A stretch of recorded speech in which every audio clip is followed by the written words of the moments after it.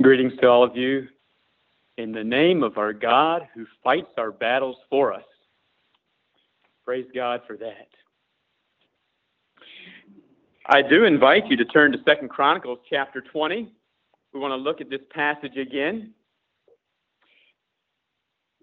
We read the whole story here a few weeks ago, and then we looked specifically at verses 1 through 17.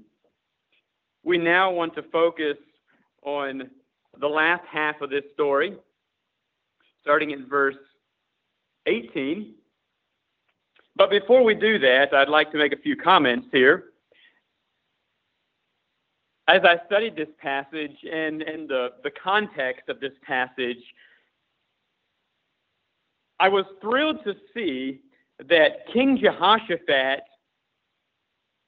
wasn't just simply one who stood up all alone in a crowd of unbelievers.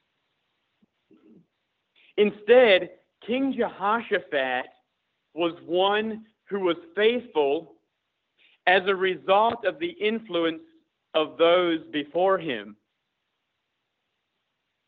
His grandpa, Abijah, we read about him in 2 Chronicles chapter 13. And then Jehoshaphat's father, Asa, who we read about in 2 Chronicles chapter 14. And then we have Jehoshaphat. But we have three generations, three God-fearing kings. Now, you know as well as I do that there are very few places in the Old Testament where there's a string of three God-fearing kings in a row. I didn't search it out. Maybe you could do that. On Dad's behalf, I could give you that for homework, right? Okay. But three God-fearing kings in a row, it didn't happen very often in the Old Testament. So this is rare. But we have three generations, three God-fearing kings, and three stories of great victory in the face of an impossible situation. I find that fascinating. Grandpa, son, and grandson, each one, their similarities in their goal in life, their relationship with God, amazing victories. Now, with that said, they were human beings. They were not spotless. And you'll find that in their stories as well. There were some issues in their lives. I'll be quick to say, as there are in our lives as well. If a book would be written about me, there'd be a few bad chapters too, okay? But I see three keys for their stories of victory. One is, each of them had a current, active relationship with God. And we could look at all these verses, and we won't, because this is just very introductory. But each one had a current, active relationship with God. Each one, in the face of turbulence, they chose to trust in God. Okay? They had a choice. They chose to trust in God. Thirdly, they let God fight the battle, and they let him receive the glory. That challenges me. Am I willing to let God receive all the glory in my life? But they let God fight the battle, and they let God receive the glory. And in each of those stories, each of them, three of them, it says that they looked to God, they cried out to God. In other words, they understood their insufficiency in the face of this huge situation. They cried out to God for help. God answered, and then at the end of the story, in each one, it says, God did it. It's because God did it. It doesn't say Abijah won this one. It doesn't say Asa knocked him out. It doesn't say Jehoshaphat was some great hero. Each time, God took care of the enemy. God did it. It was for God's glory.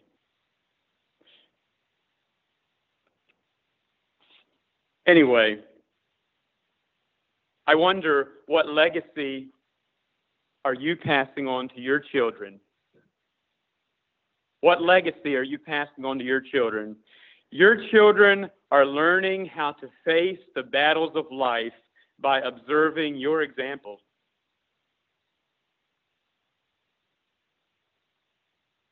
Your children are learning how to face the battles of life by observing your example. I'm blessed to see in these accounts that there was a legacy of faithfulness. True, each one makes their own decisions. And just because Grandpa or Dad faithfully served the Lord does not ensure that you will. But let me tell you, it goes a long, long way in setting a godly example. It is very influential in a positive way. In our first part of this message, we noticed four things. We looked at the problem. Remember, there was these three enemy nations that were coming against Judah. This looked huge. Judah was greatly outnumbered. There was a problem on the horizon. Secondly, we looked at the proclamation. Yes, Jehoshaphat feared. He was scared. But in his fear, what did he do? Did he run? Did he hide? No. He set an example by setting himself to seek the Lord. In other words, he pursued God in the face of this turbulence. Thirdly, there was a prayer to God. And along with that prayer, there was fasting. He called the people together. The whole children of Judah, as it were unified. This was serious to them. And so they gathered for a time of prayer and fasting, seeking the power and presence of God in this difficult time. And then we noticed the prophecy. A spirit-filled man of God arose in their time of assembly there and gave words of life, words of encouragement, sharing the promise of God's presence and power in their time of fear. In other words, he said, you don't have to be afraid. You don't have to fear. You know what? This really is not your battle. This is God's battle. He's going to fight it for you. Just stand still. Get ready. It's going to be amazing.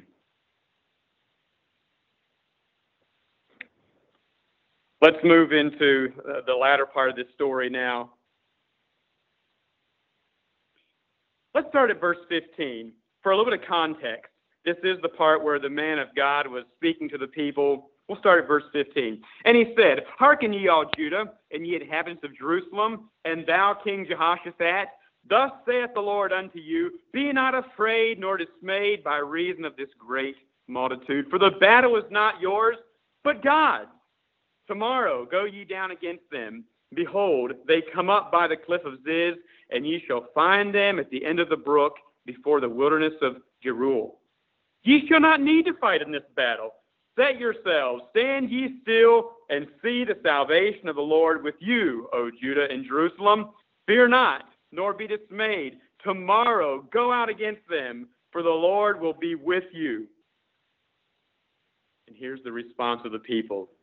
And Jehoshaphat bowed his head with his face to the ground, and all Judah and the inhabitants of Jerusalem fell before the Lord, worshiping the Lord.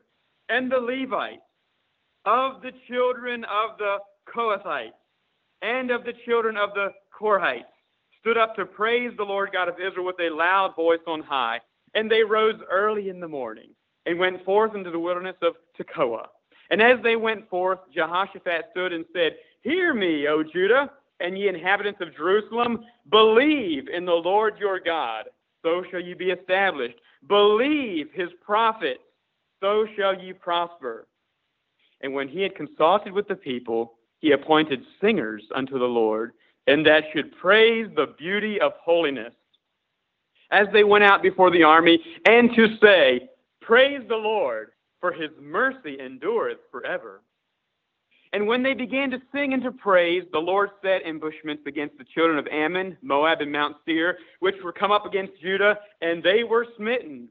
For the children of Ammon and Moab stood up against the inhabitants of Mount Seir, utterly to slay and destroy them. And when they had made an end of the inhabitants of Seir, every one helped to destroy another. And when Judah came toward the watchtower in the wilderness, they looked unto the multitude, and behold, they were dead bodies fallen to the earth, and none escaped. And when Jehoshaphat and his people came to take away the spoil of them, they found among them in abundance both riches with the dead bodies and precious jewels, which they stripped off for themselves more than they could carry away. And they were 3 days in gathering of the spoil. It was so much. And on the 4th day they assembled themselves in the valley of Berakah, for there they blessed the Lord. Therefore the name of the same place is called the valley of Berakah unto this day. Then they returned every man of Judah and Jerusalem, and Jehoshaphat in the forefront of them, to go again to Jerusalem with joy, for the Lord had made them to rejoice over their enemies. And they came to Jerusalem with psalteries and harps and trumpets unto the house of the Lord. And the fear of God was on all the kingdoms of those countries, when they had heard that the Lord fought against the enemies of Israel. So the realm of Jehoshaphat was quiet, for his God gave him rest round about. Okay, in this part of the sermon, we want to look at the following 4 points, and that is praise, power, provision, and peace. Praise, power, provision, and peace. And as we walk through this story from the past, let's learn some more lessons about spiritual battle that can help us prepare for the challenges that we face today. Praise, verses 18 and 19. Look at the response of the people. Now keep in mind, the battle had not been fought yet. But the people worshiped and praised God for the victory before the battle even began. They praised God for the victory before the battle even began. You know, the scene here is one that we would commonly see in the Bible stories after the victory has been clinched, after the enemies were all dead, after things were all wrapped up and the people went back home, then they would praise and worship God, and rightly so. Is that not how it is for us usually? Thank you, Lord, for delivering us. Yes, now we see you did it. It's obvious to us. Praise the Lord. See, that's the common scene. But in this story, the celebration begins early. It begins early. You know, as far as they were concerned, the battle was won. As far as they were concerned, victory was assured. It was done. I say, why? How could they be so confident of this fact? First of all, they had sought God earnestly from their hearts. They had poured themselves out to God. They knew from their hearts that they were being real with God. They were seeking the face of God, maybe like never before. Secondly, God answered them. God heard them. God saw their hearts. And God answered them with the promise of power, the promise of His presence.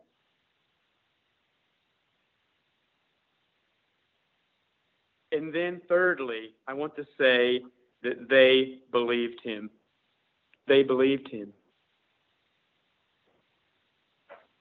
And once again, they chose to believe God. In these challenges and battles of life, we have a choice to make. God never forces us to follow His way. He never forces us to do His will. We have a choice to make. And against all odds, you could say, against the raging feelings of the flesh, saying, this is ridiculous. We'll never be able to conquer this. We're dead. In spite of all that, in the face of that, they chose to trust in God. God honored that in a very great way. And so God didn't share with them the details of how this was going to happen. God didn't give them all the rundown, okay, I'm going to do it this way, and you're going to sing, and I'm going to, No, God didn't give them all the details. They didn't know how it was going to happen, but people, because they knew who, because they knew the who, they knew enough. They didn't know how, but they knew who. And that was all they needed. And I want you to note once again the confidence that they had then in verse 20. No, they didn't know how, but they knew who. And so verse 20 begins by saying, and they rose early in the morning. They didn't mess around. They didn't sleep in. No, they got up. They were confident in the power of God. God said He was going to do it. Dear people, when God makes a promise, it's as good as done. You can stake your life on it. And yet, how many times I tend to say, oh, but I can't see it. I just don't understand it. I got to first see some proof. And yet we don't have that demonstrated in the people of Judah whatsoever. God promised, and they took God at His word. They got up early the next morning, and they went for it. That speaks to me. My faith is often weak as I consider this. I'm challenged in all of this to trust God more, just to take Him at His word. As the song says, "'Tis so sweet to trust in Jesus, just to take Him at His word." Jesus, Jesus, how I trust Him, how I've proved Him o'er and o'er. Jesus, Jesus, precious Jesus, oh, for grace to trust Him more. Reminds me of the father from years ago whose little boy was in deep trouble, overcome by an evil spirit. And Jesus said, "Daddy, do you think I can do this? You believe I can do this?" And the daddy cried out, "Oh, yes, I believe, but help mine unbelief." And there's that tendency in my life as well. Oh, I believe you, Lord, but help my unbelief.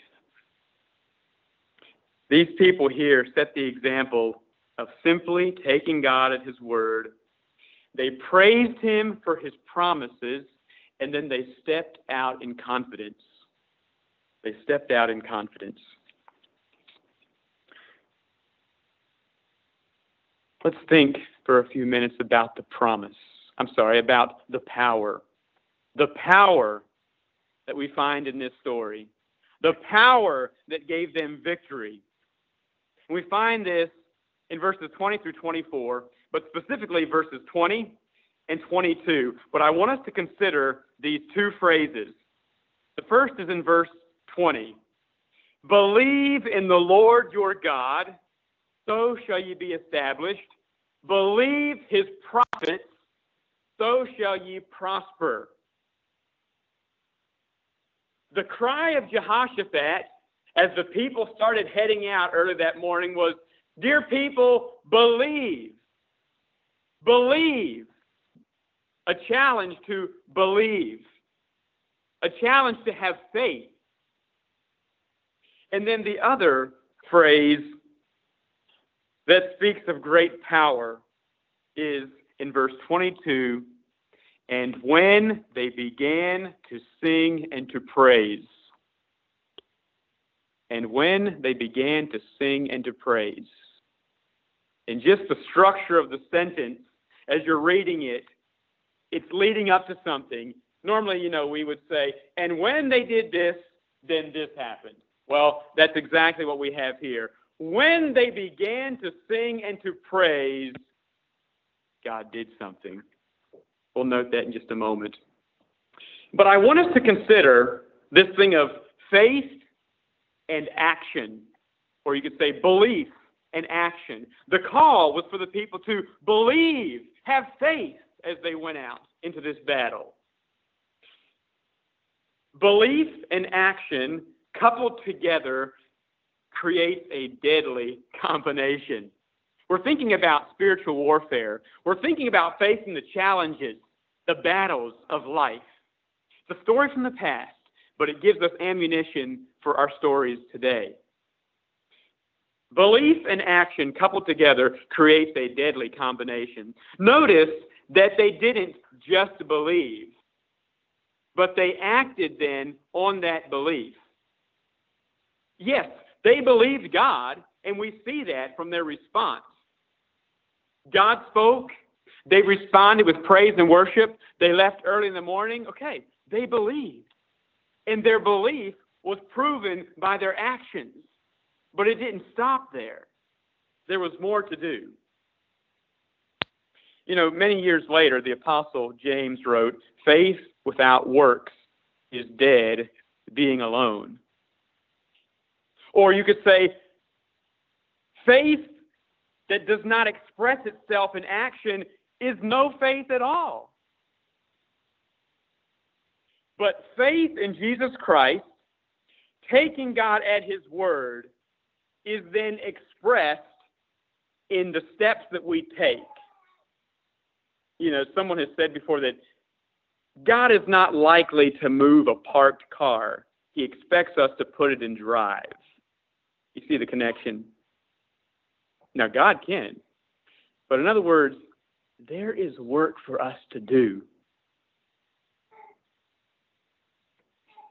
We have faith, and then that faith is expressed, is proven through what we do, through an act of obedience to God.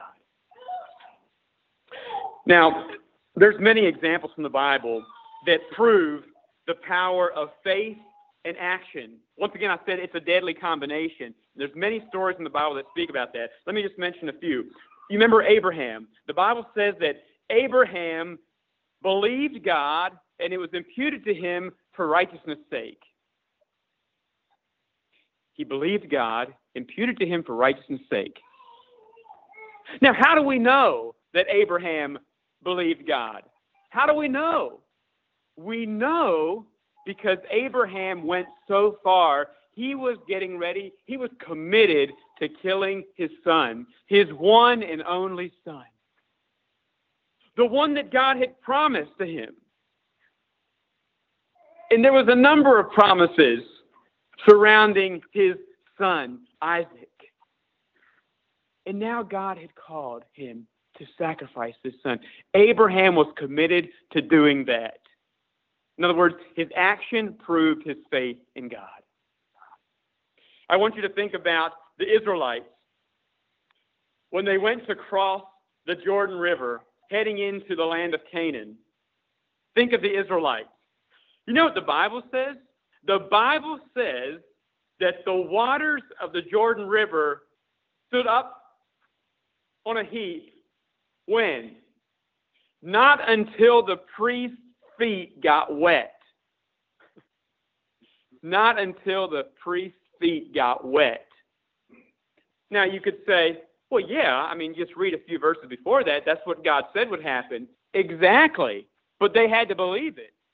I mean, God tells us a lot of things too. Our faith is proven by our actions. You see, they proved that they believed God by walking down there.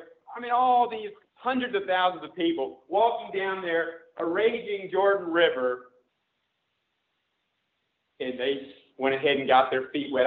Can you imagine what that would have looked like? Boy. Rollin mentioned Daniel and the three Hebrew boys this morning, and I'll mention them as well. The Bible says that Daniel was delivered from the lion's den. Why? Because he believed in his God. Well, how do we know that he believed in his God? We know that he believed in his God because of the actions that he did. In other words, he was told to stop praying. Stop praying to any god, okay, other than, well, Daniel went right along with doing what he's always done, just like he's done before, the scripture said. He went ahead and had his prayer meeting to God, the God of heaven. You see? Think of the three Hebrew boys. The Bible says that they were spared from the fiery furnace because they trusted in God. Well, how do we know that? It's because instead of bowing, they chose to stand out like a sore thumb and stand. Okay? They stood when everyone else was bowing. I'm saying that our faith is proven by our actions. And I just give some of those examples to once again give strength to this story here. Because we see that these people believed God, but then it was proven by what they did next. And what they did next was not the typical means of fighting battles. You see, if we can understand it, oh, yeah, I'll believe God. If God says something reasonable, sure, I'll believe him. But what if God tells us something that doesn't make sense? What if God tells you to do something that's stupid? Then what are you going to do? You see, the method for battle in this story was radical, and it was ridiculous, at least in the minds of them that day. Well, in our human minds, I believe these were believers. I would also say there's probably some in that audience that were not so much. But this story, the people's faith in God was proven by their radical battle-fighting strategy. They left their swords in their sheaths, and instead they marched a singing army into the heat of this battle. And you know from the story that God did the rest. God did the rest. And this is another sermon altogether. But sometime I would like to look at how the heart of God is not for his people, even from the beginning, not for his people to kill other people. But that's another story altogether. But different times, God said, let me take care of this. And as a result, God took care of the people. God took care of the enemy, not the people. You understand what I'm saying? That's another story altogether. What did they sing? What did they sing?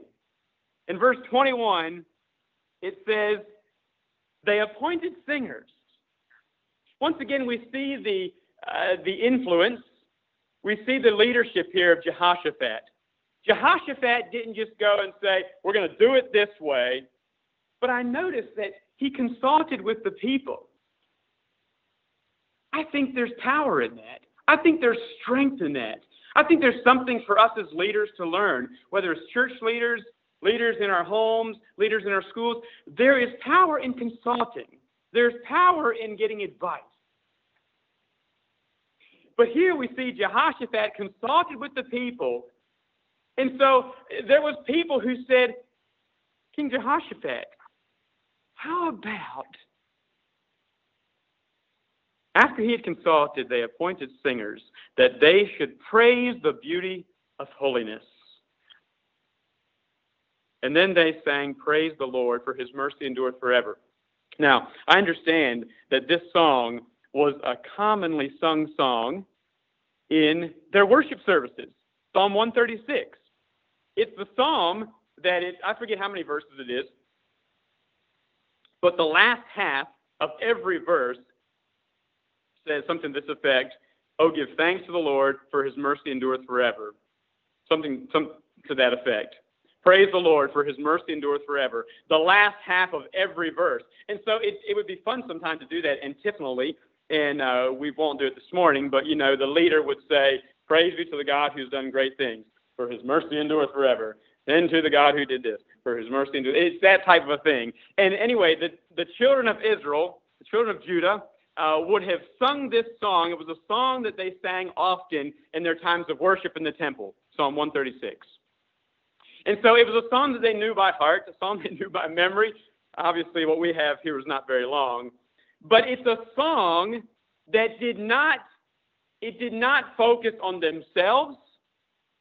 They didn't go into that battle singing, "We Will Rock You" or anything like that. No, but it was a song. They went into the battle singing a song, giving God the glory, lifting up God as the one who is mighty and in control, and the one who will get himself the victory. They were reflecting back on all the times that God had won the victory in the past, all the times that God had reached out his arm of great providence and care, met their needs, protected them, gave them food, made the way through the sea. That God, for his mercy endureth forever. And so they were singing a song that gave them power and strength, realizing that God has done it in the past and God can do it again. And they believed in that.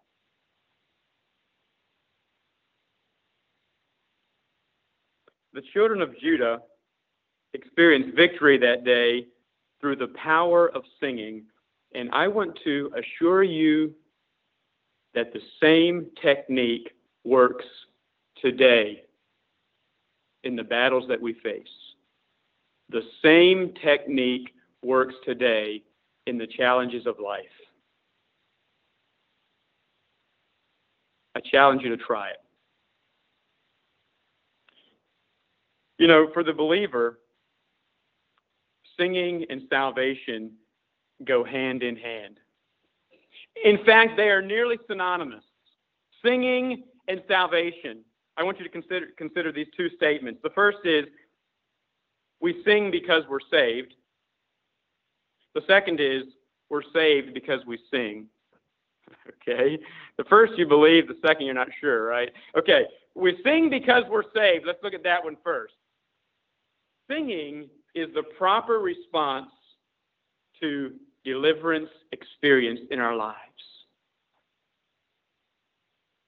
When you have experienced the mercy of God, when you have experienced the forgiveness of God, when you have experienced what it means to be a new creature, to find victory over sin, to walk in the light, when you have experienced that, it produces a deep joy and peace in your life. It changes you in a way that you then sing about it. It's something that just flows out of our joyful hearts. Thank you, God, for saving my soul, for making me whole. Thank you. And I just want to quickly note David's example in Psalm 40. The first three verses of Psalm 40. And I understand that these verses are possibly speaking more to David being delivered from his enemies physically, but they give a very clear picture of the deliverance that we experience in a spiritual sense from our spiritual enemies, from the grasp of Satan, deliverance. Psalm 40, I waited patiently for the Lord, and he inclined unto me and heard my cry. He brought me up also out of an horrible pit, out of the miry clay, and set my feet upon a rock, and established my goings. And he hath put a new song in my mouth, even praise unto our God. Many shall see it, and fear, and shall trust in the Lord. You see that? David's crying out to God for help. The Lord hears him. It says he brings him up out of the pit, out of the miry clay. God brought David up out of a situation where he could not help himself. That's a picture of our spiritual deliverance from sin. We cannot help ourselves. We're all sinners in need of a Savior. None of us are righteous. There's nothing good in us. And yet God reaches down, he brings us up out of that. And then David says, he set my feet upon a rock, he established my goings. That's this thing of being made a new creation, I say. At least it's a picture of that. as I think about New Testament times, a picture of God changing us.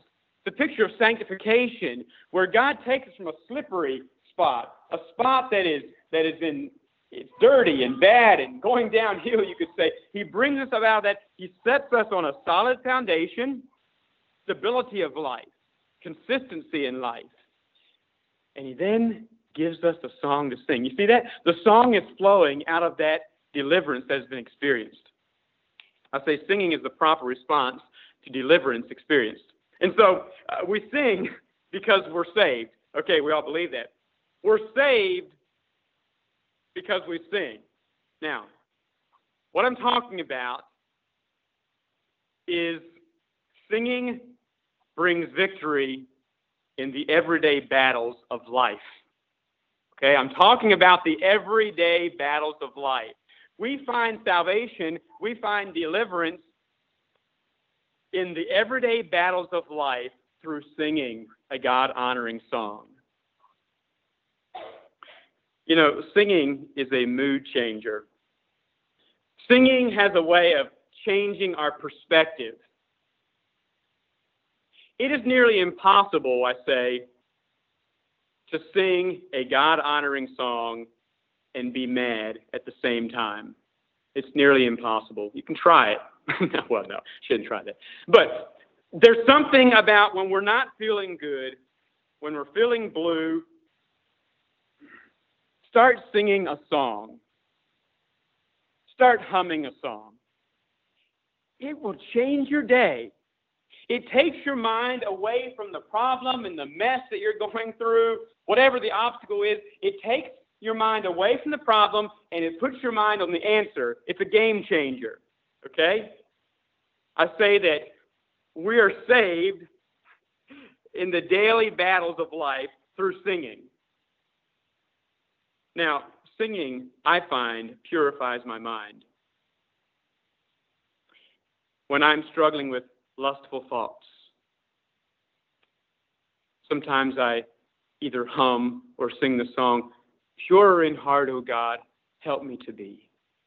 May I devote my life wholly to thee." It's really hard to continue to think lustful thoughts when you are actively singing that, when you have decided to intentionally put that through your mind. Pure in heart, O God, help me to be. God blesses that.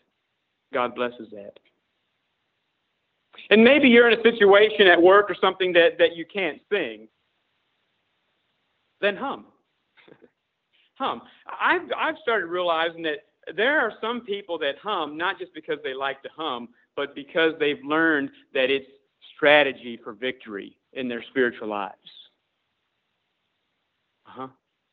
Some time ago, I was talking to Richard Herr, and we were talking about singing, and Richard said that he's so glad, he's so blessed that he's been married to a hummer for over 60 years. I thought that was good. Yeah. And I hope we're all married to hummers. But it's good to be a hummer if you're not. There's something powerful about learning to be a hummer that can change your life and can help you face the battles of life.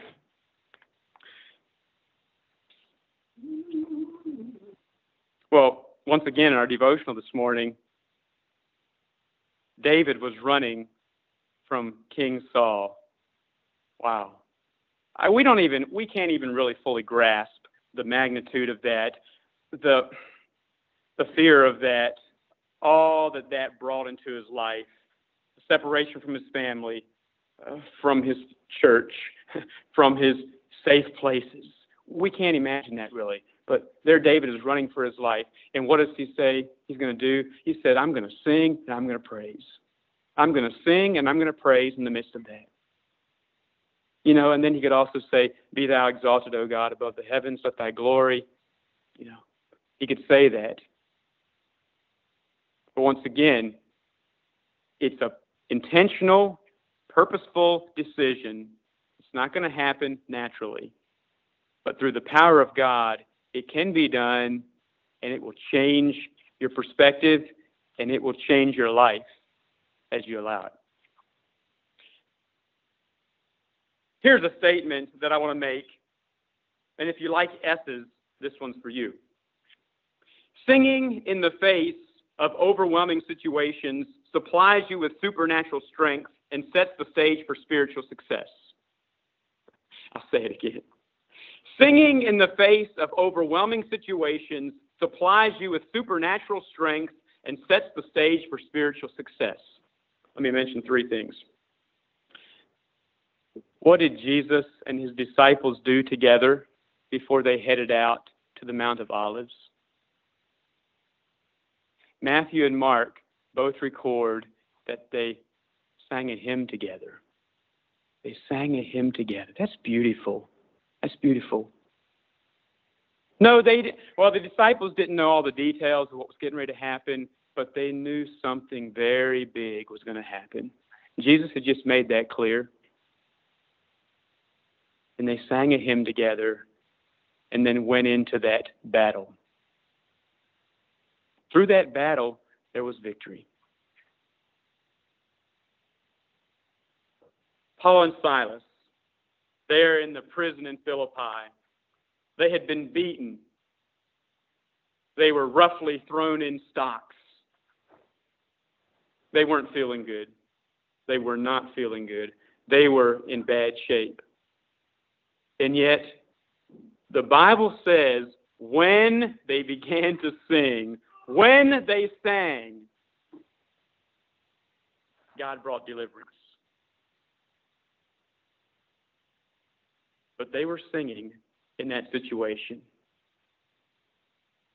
And through that, I believe they found endurance, and it gave them a perspective of faith in the midst of that challenge. Many martyrs for Jesus Christ, when being burned at the stake, have sang until the flames quenched their voice.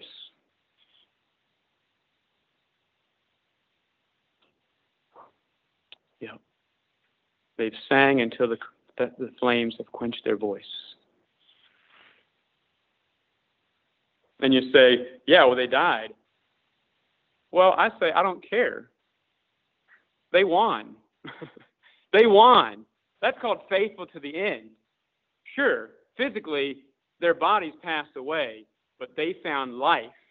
It was a means of enduring to the end through that singing.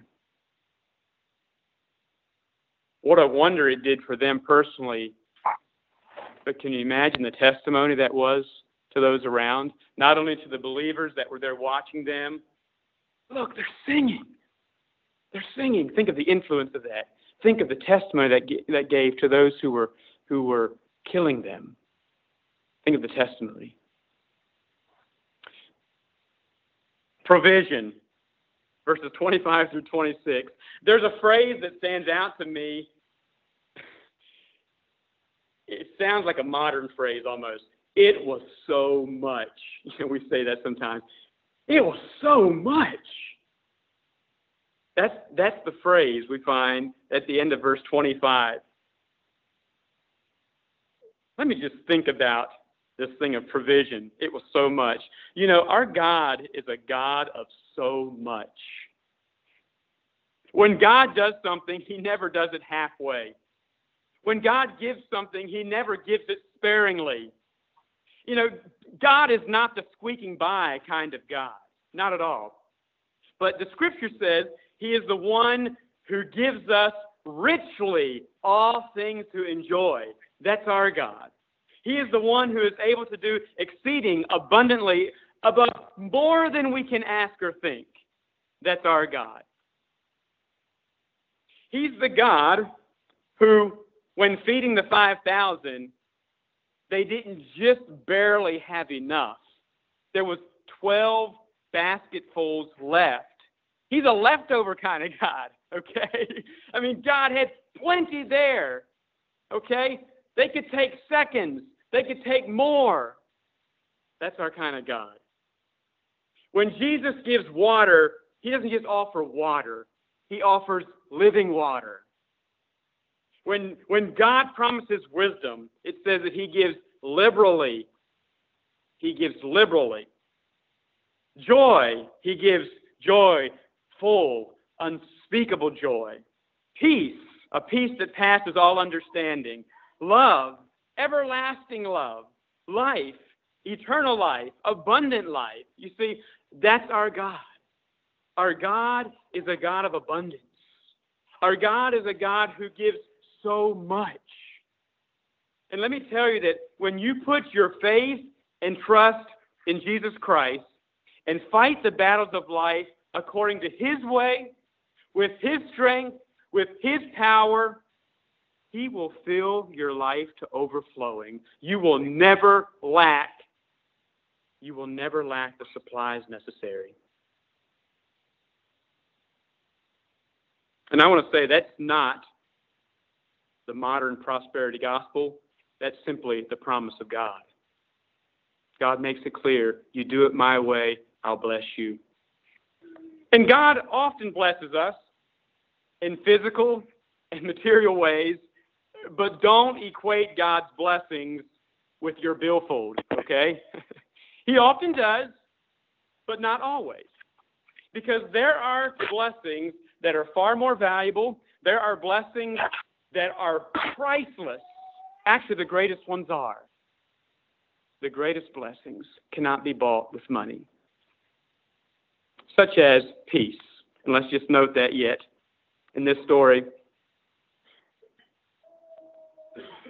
Verse 29, and the fear of God was on all the kingdoms of those countries. When they had heard that the Lord fought against the enemies of Israel, so the realm of Jehoshaphat was quiet, or it was at peace.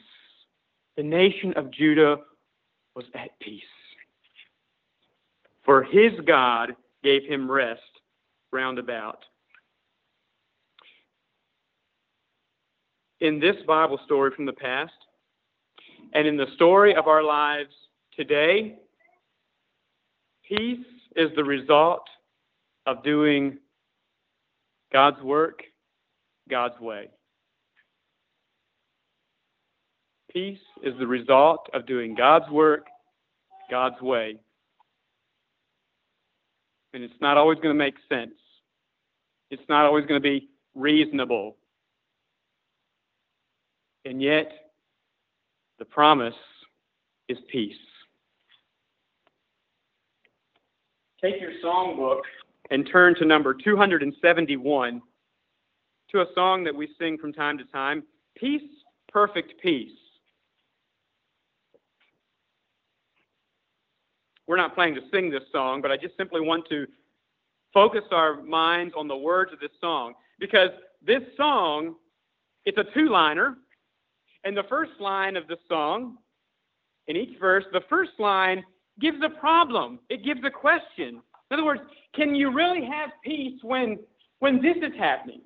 Can we really have peace when this is falling apart? Can we really have peace when a friend is dying? Can we? And the last line of each verse gives the answer, you betcha. And it says why. Peace, perfect peace, in this dark world of sin? The blood of Jesus whispers peace within.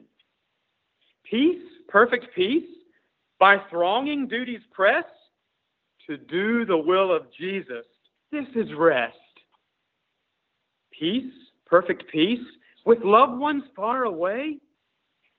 In Jesus' keeping, we are safe and they. Peace, perfect peace, our future all unknown. Jesus we know, and he is on the throne. Sounds like 2 Chronicles chapter 20. We don't know what the future holds, but we know God. He's on the throne. Peace, perfect peace, death shadowing us and ours. Jesus has vanquished death and all its powers. Well, that's beautiful. That's a song of confidence in the midst of unstable times. Certainly a good song for us today. Well, how are you facing the battles in your life?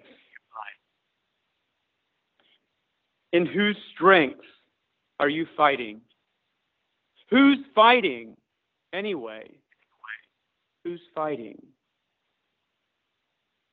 In conclusion, I want to challenge you with the perspective of two groups of people. The first is King Jehoshaphat and the children of Judah in verse 12. For we have no might against this great company that cometh against us, neither know we what to do, but our eyes are on you.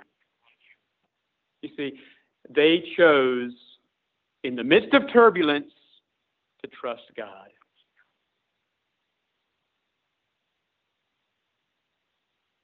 The other group of people is 5 young men. 5 young missionary men. This brings us to more modern times. But the date was January 1956, and the place was the jungle of Ecuador. And Nate Saint, Roger Yodarian, Ed McCulley,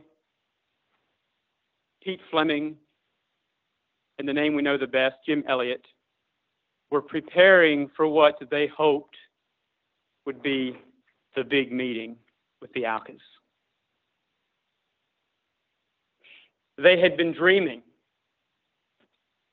for months. They had been praying for months for this opportunity. For an opportunity to meet with the Alkas and to share the gospel of Jesus Christ. But as time got closer, they were uncertain how this meeting would go.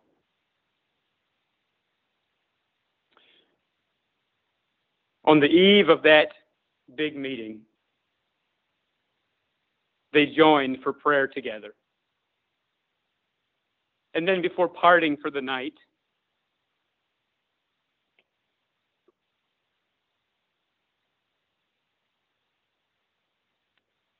they sang a song together.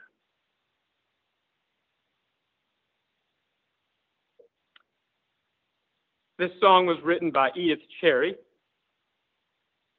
but it could have just as well been written by Jehoshaphat.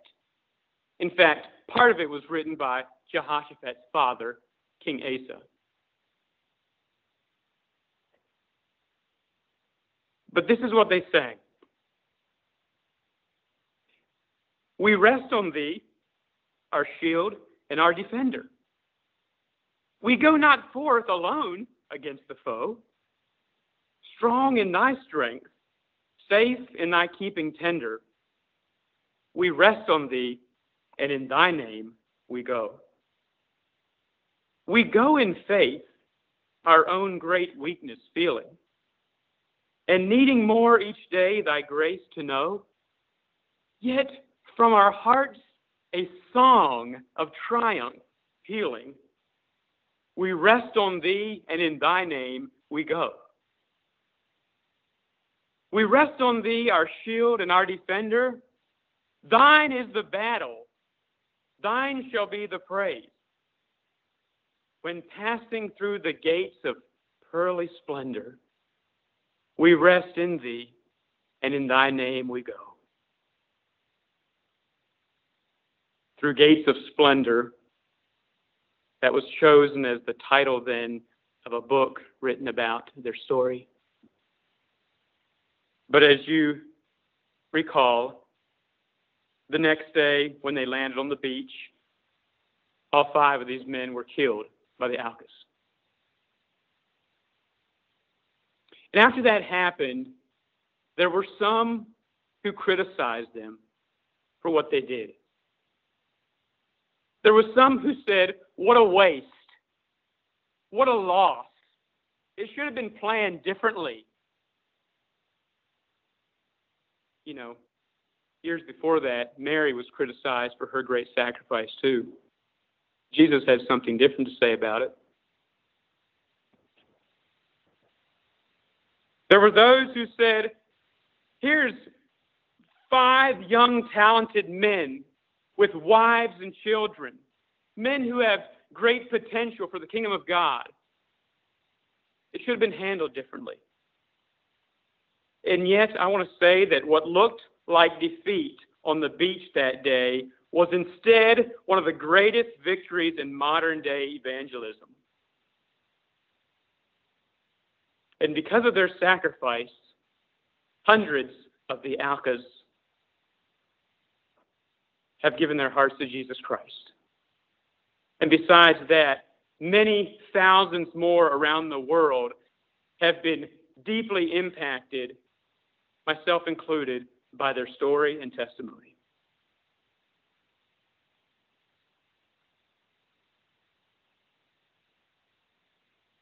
I simply say, may God help us to bravely face the challenges that come our way. May we allow Him to receive the glory, and may we remain faithful to the end. May God bless us to that end. We'll call for a closing song.